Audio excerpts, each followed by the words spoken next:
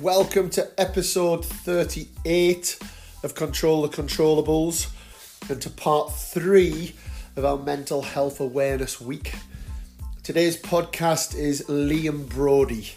Liam came to our screens many years ago, actually, as a top British junior, winning Grand Slams, and really being the next kind of British hope. He's gone on and he's had a successful career. He's been as high as 150 ATP. He's played Andy Murray, centre court Wimbledon, Miles Raonic, court 1 at Wimbledon, and he continues to be doing very well. But maybe it wasn't quite enough for what he expected, maybe what other people expected of him. And at times like that, you need the special people in your life.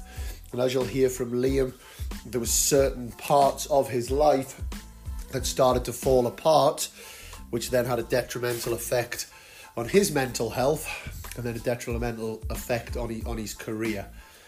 Listen to how he managed to recognise that and build himself back up with some great people around him. I love speaking to Liam. We go a long way back, and I think he's such a fun, articulate young man, and I have been close to his difficult times, and I'm so pleased to hear him talking about and sharing his experiences, and I know you guys will take a lot from it. So over to Liam Broady. So Liam Broady, welcome back to the show. Thanks, Dan. Thanks. The first person to be on twice. Yeah, man, I'm breaking all the records. and I'm gonna give you your introduction because it's what we do. Liam Broady, ATP tennis player, current 211 in the world, and been as high as 154. Well known on our screens for lots of success that he had as a junior in junior Grand Slams, but also some massive matches he's played at Wimbledon, and he's been a credit to the sport over the years. So Broads, we as you know, with the platform, we're looking at this week as Mental Health Awareness Week. Thank you for coming on. To start with, I'd love you to share your story really on it. Yeah. I mean, where to start really? I mean, obviously, it's been a long journey. I guess in juniors, obviously, you were obviously a witness to a lot of this. I had quite a turbulent relationship with my dad. I won't go into all of the details, but we ended up having a bit of a fallout. And then at the age of 18, obviously moved down to London. Actually was living with my girlfriend at the time's family,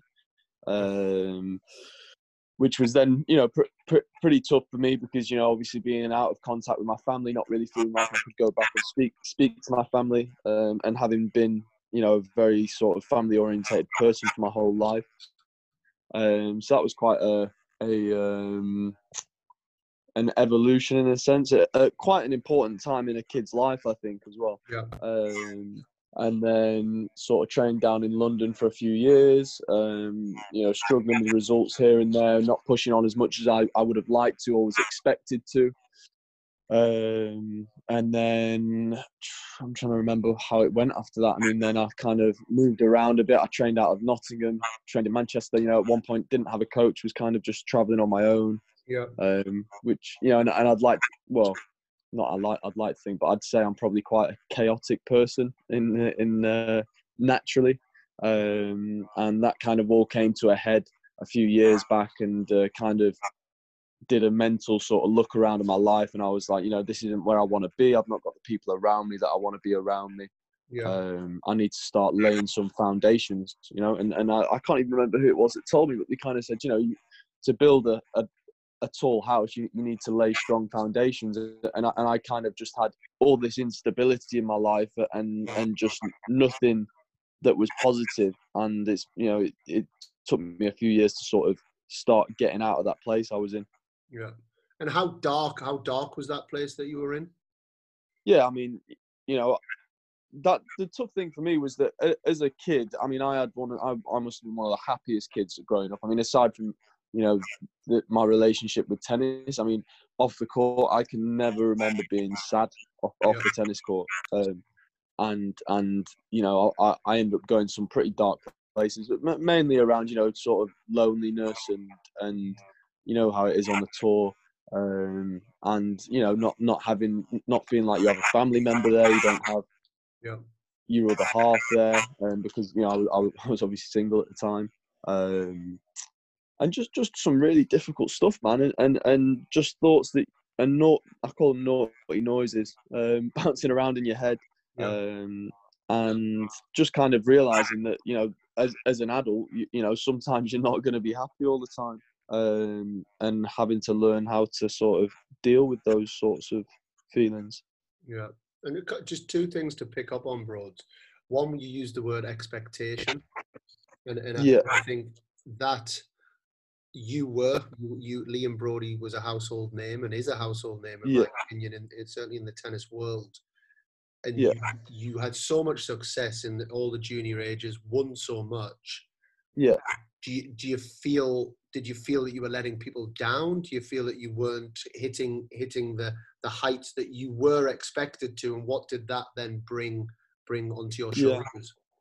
I mean, you know, I think that was a massive part of it, you know, and I had a massive complex about, you know, having been so good when I was younger, and then feeling like I wasn't fulfilling my potential. It wasn't. I mean, it wasn't so much the expectations. I've never really felt the expectancy of Yeah. people. It's more what I feel that I do. My talent deserves for Yeah. myself, you know, and then not sort of succeeding in the tennis world, and then things falling apart in your personal life at the same time. And I think they're both intrinsically linked, you know. Like I think a couple of the greats, you know, like Djokovic and Nadal, I think things were rumoured to have been going on off the court when their form on the court was failing.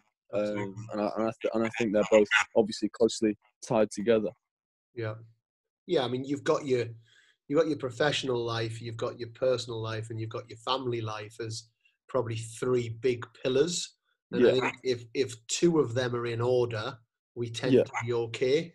But you maybe felt that you had a couple of those big pillars falling at a similar time, yeah, and then it leaves us feeling very exposed. So what did you do about it when you started to feel like you yeah, weren't on the road that you wanted to be yeah. mentally? So I mean, I probably spent. I mean, obviously as a kid as well. You know, I spent a couple years acting out, maybe drinking more than I should do. You know, with my mates back home, which is pretty detrimental to your tennis. Yeah. Um, you know, just kind of self-destructing a little bit, because I was struggling, and I was hurting, and I didn't really know how to deal with it. So I'd hurt myself, I'd hurt other people, Yeah. um, and it, like I said, it got to the stage. I'll never forget. I was in Hong Kong, taking a few days off with the tennis, and that was the end of the year. And then I went to India and bombed out two qualifying matches in a row, and it was a horrific end. But I remember being in India, and you know, and this was when I was like, Jesus, you know, there's no, you know, I feel so so bad, and there's no one for me to talk to. Yeah. And that was the first time in my life that I was like, I was kind of like, Jesus, you know, because I've always felt like I'm quite independent and I don't need anyone there, you know, and I'm quite a Yeah. stubborn person, and you know, I can do this myself. And I was like, geez, this is scary. Like, I'm not feeling good, and I need someone to talk to, and there's no one there. And then I just kind of decided, I need to begin this process of building up this support network and this foundation, and getting back on the right track. Very good. So, what would you say to Piers Morgan? Let's imagine he's interviewing you right now. You know, I don't Yeah, claim to be Piers Morgan or want to be Piers Morgan, but he's interviewing you, and he turns around and he calls you a snowflake. Just crack yeah, on.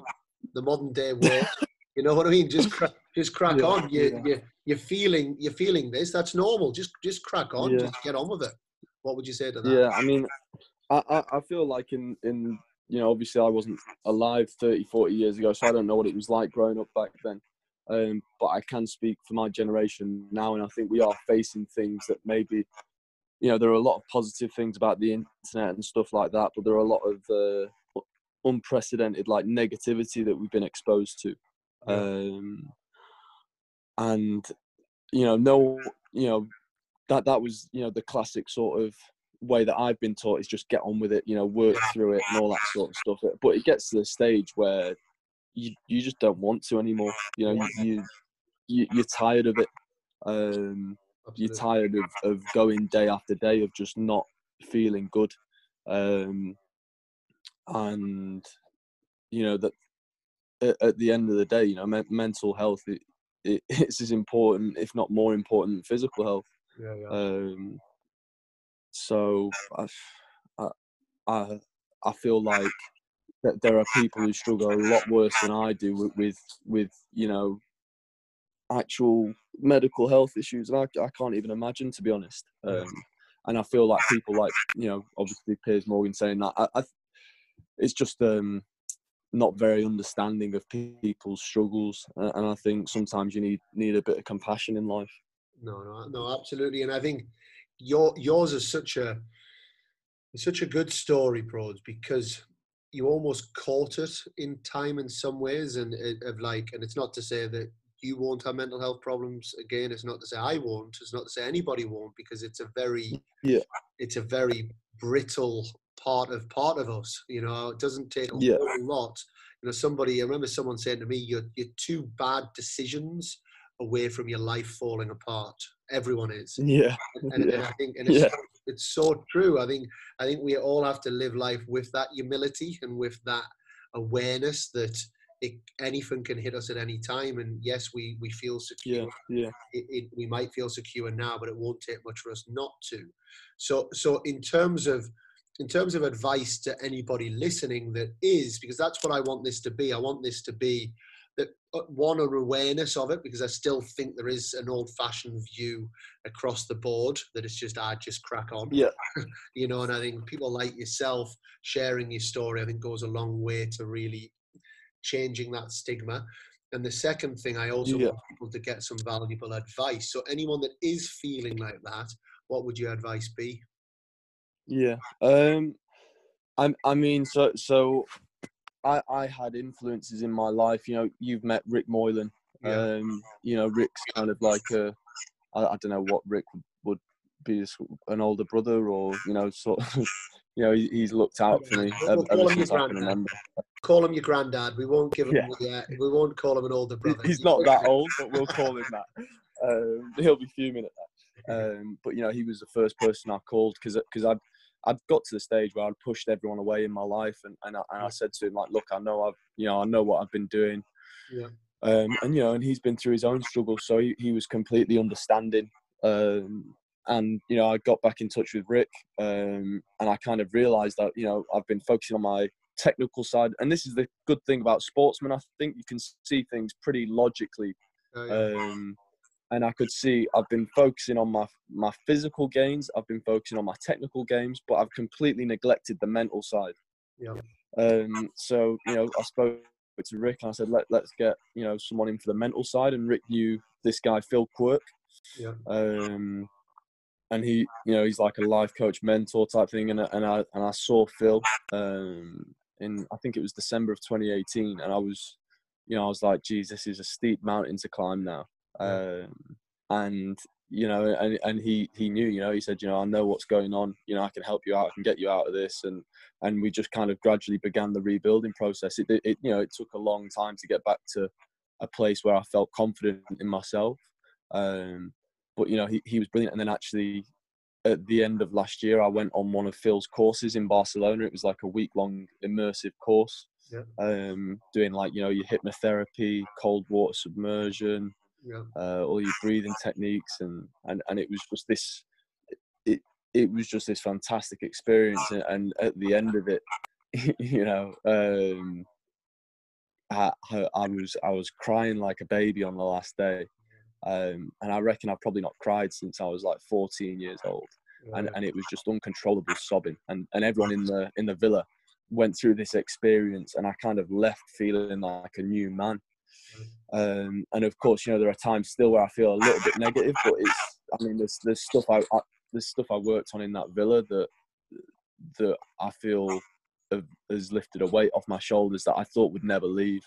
You know, and I mean, for people who are just looking for little bits to help themselves, but when they're struggling, I mean, one of the most powerful tools that Phil gave me,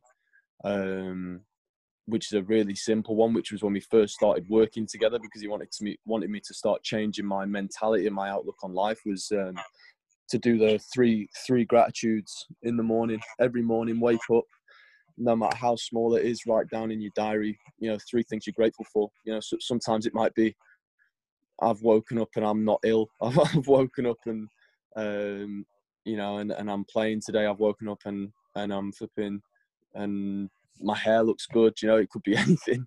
And that actually, at first, it was a lot of effort for me, but because I was sort of in quite a lethargic state. But towards the end of it, it helped massively, because I feel like you kind of have to explain it as well so people understand it. It's not like some hokey pokey sort of black magic thing.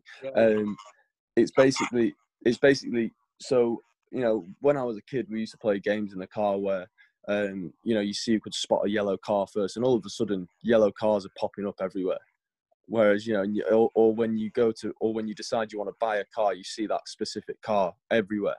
And the thing that the three gratefulness list things does is it basically wires your brain to be on the lookout for things that are positive, because I think quite often our brains are always looking for the negative. It's just the way human beings are.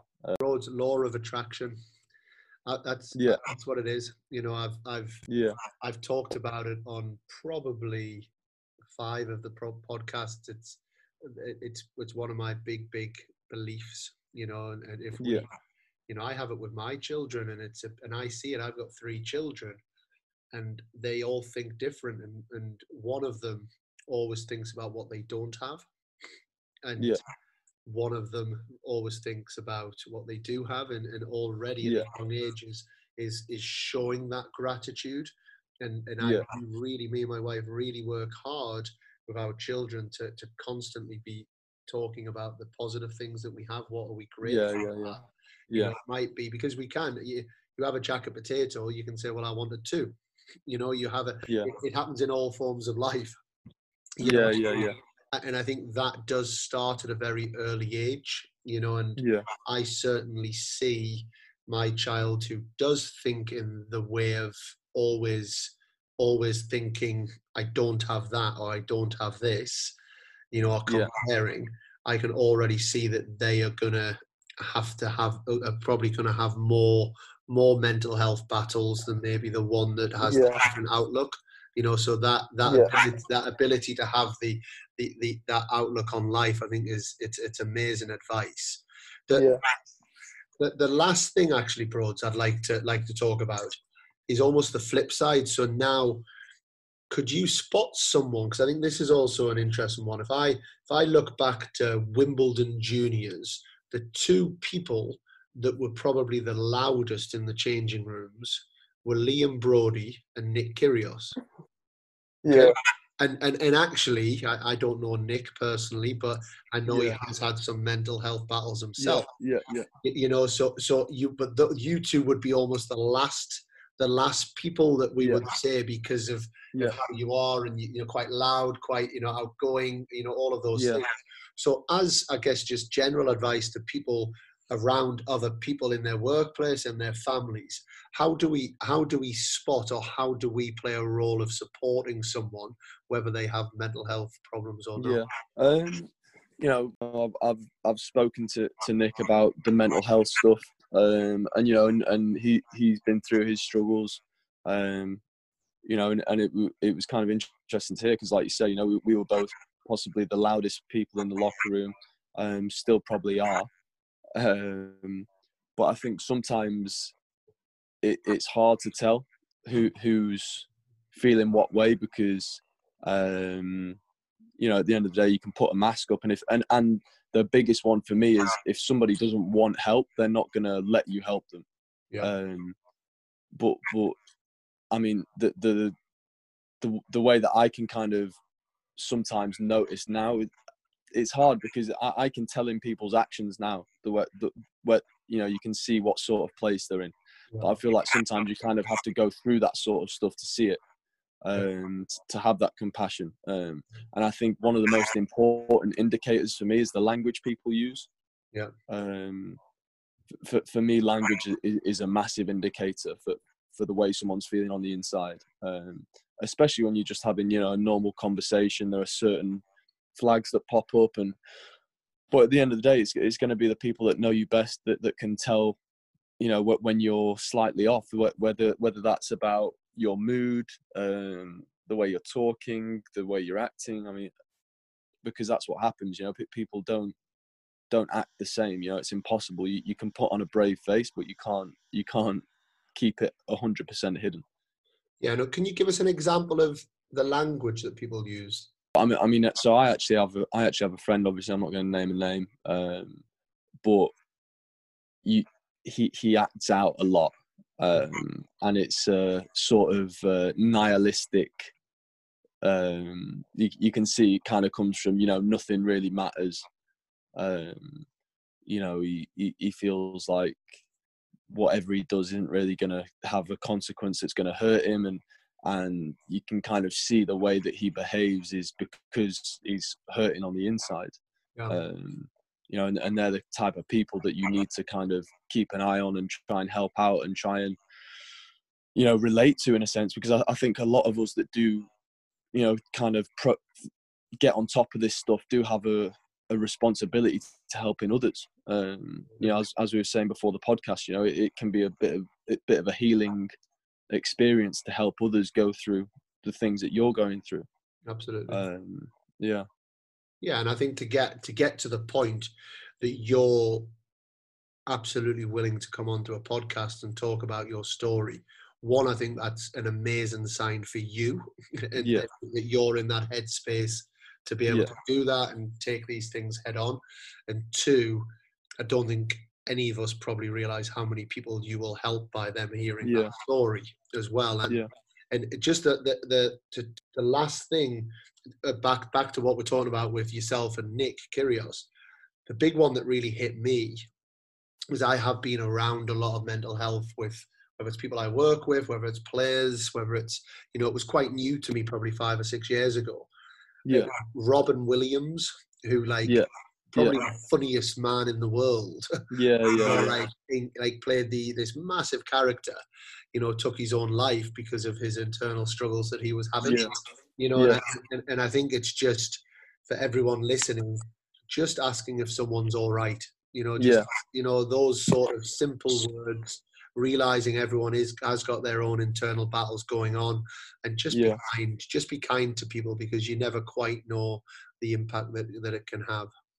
I mean, that's the thing, isn't it? Is that sometimes it's the people you least expect, but maybe that's because people forget to ask the people they least expect, because they think, this facade and the way they are, they think, oh, there's no chance. But I mean, that for me personally, I mean, I've spoken to my coach Dave Samuel, at length about this, and I was a little bit cocky when I was a junior and stuff, and he said, but if you'd have never experienced the trials that you've been through, you might not be the person you are today. And I appreciate that as well, because I'd like to think I'm a pretty understanding and compassionate person now, because I've seen the sorts of things that people go through, whereas back then I'd to be honest, I didn't really care about anyone but myself. So, tennis went down, but the better person came out of it. So, absolutely. Well, that's a great way to finish, Broads. It's great advice to finish. A big thank you on coming back onto the podcast. I'm sure everyone will take lots and lots from it. So, good luck in the next few weeks. And keep talking to people, mate. Keep getting it out there, and you take care of yourself. Thanks, Kinner.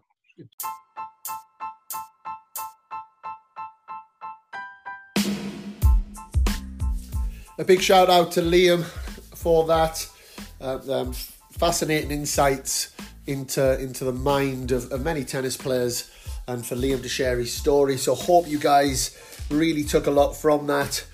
If you have listened to all 3 of our podcasts this week, then a big thank you, and please reach out. We love to get your feedback. We love to understand what is working for you guys, what's worth doing, what's not worth doing. As I've said numerous times, our only motivation here is to educate, energize, and entertain. You know, that's it. That's why we're running these podcasts.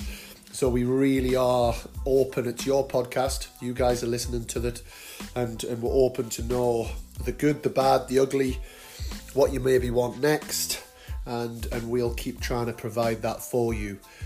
Back to the Mental Health Awareness Week. Tomorrow we have Coach Joe Dixon. He shares an incredibly intense story that he's had, and it's a one that is going to touch a lot of people's hearts. And I would really urge you to listen in. So enjoy that. Keep supporting us. Keep getting the podcast out there. And if there's anything that we can do to help, then please reach out. And my last thing to say, if anyone is listening to these podcasts and is experiencing internal mental health difficulties yourself, then please reach out. Reach out to us. Reach out to a friend. You know, it's become very, very clear to me over the last few years, talking to people and getting people, good people in your team around you, makes a big, big difference. So you guys take care of yourselves, and we'll be back tomorrow with Joe Dixon. Until then, I'm Dan Kiernan. My co-host is John McGann, and we are Control the Controllables.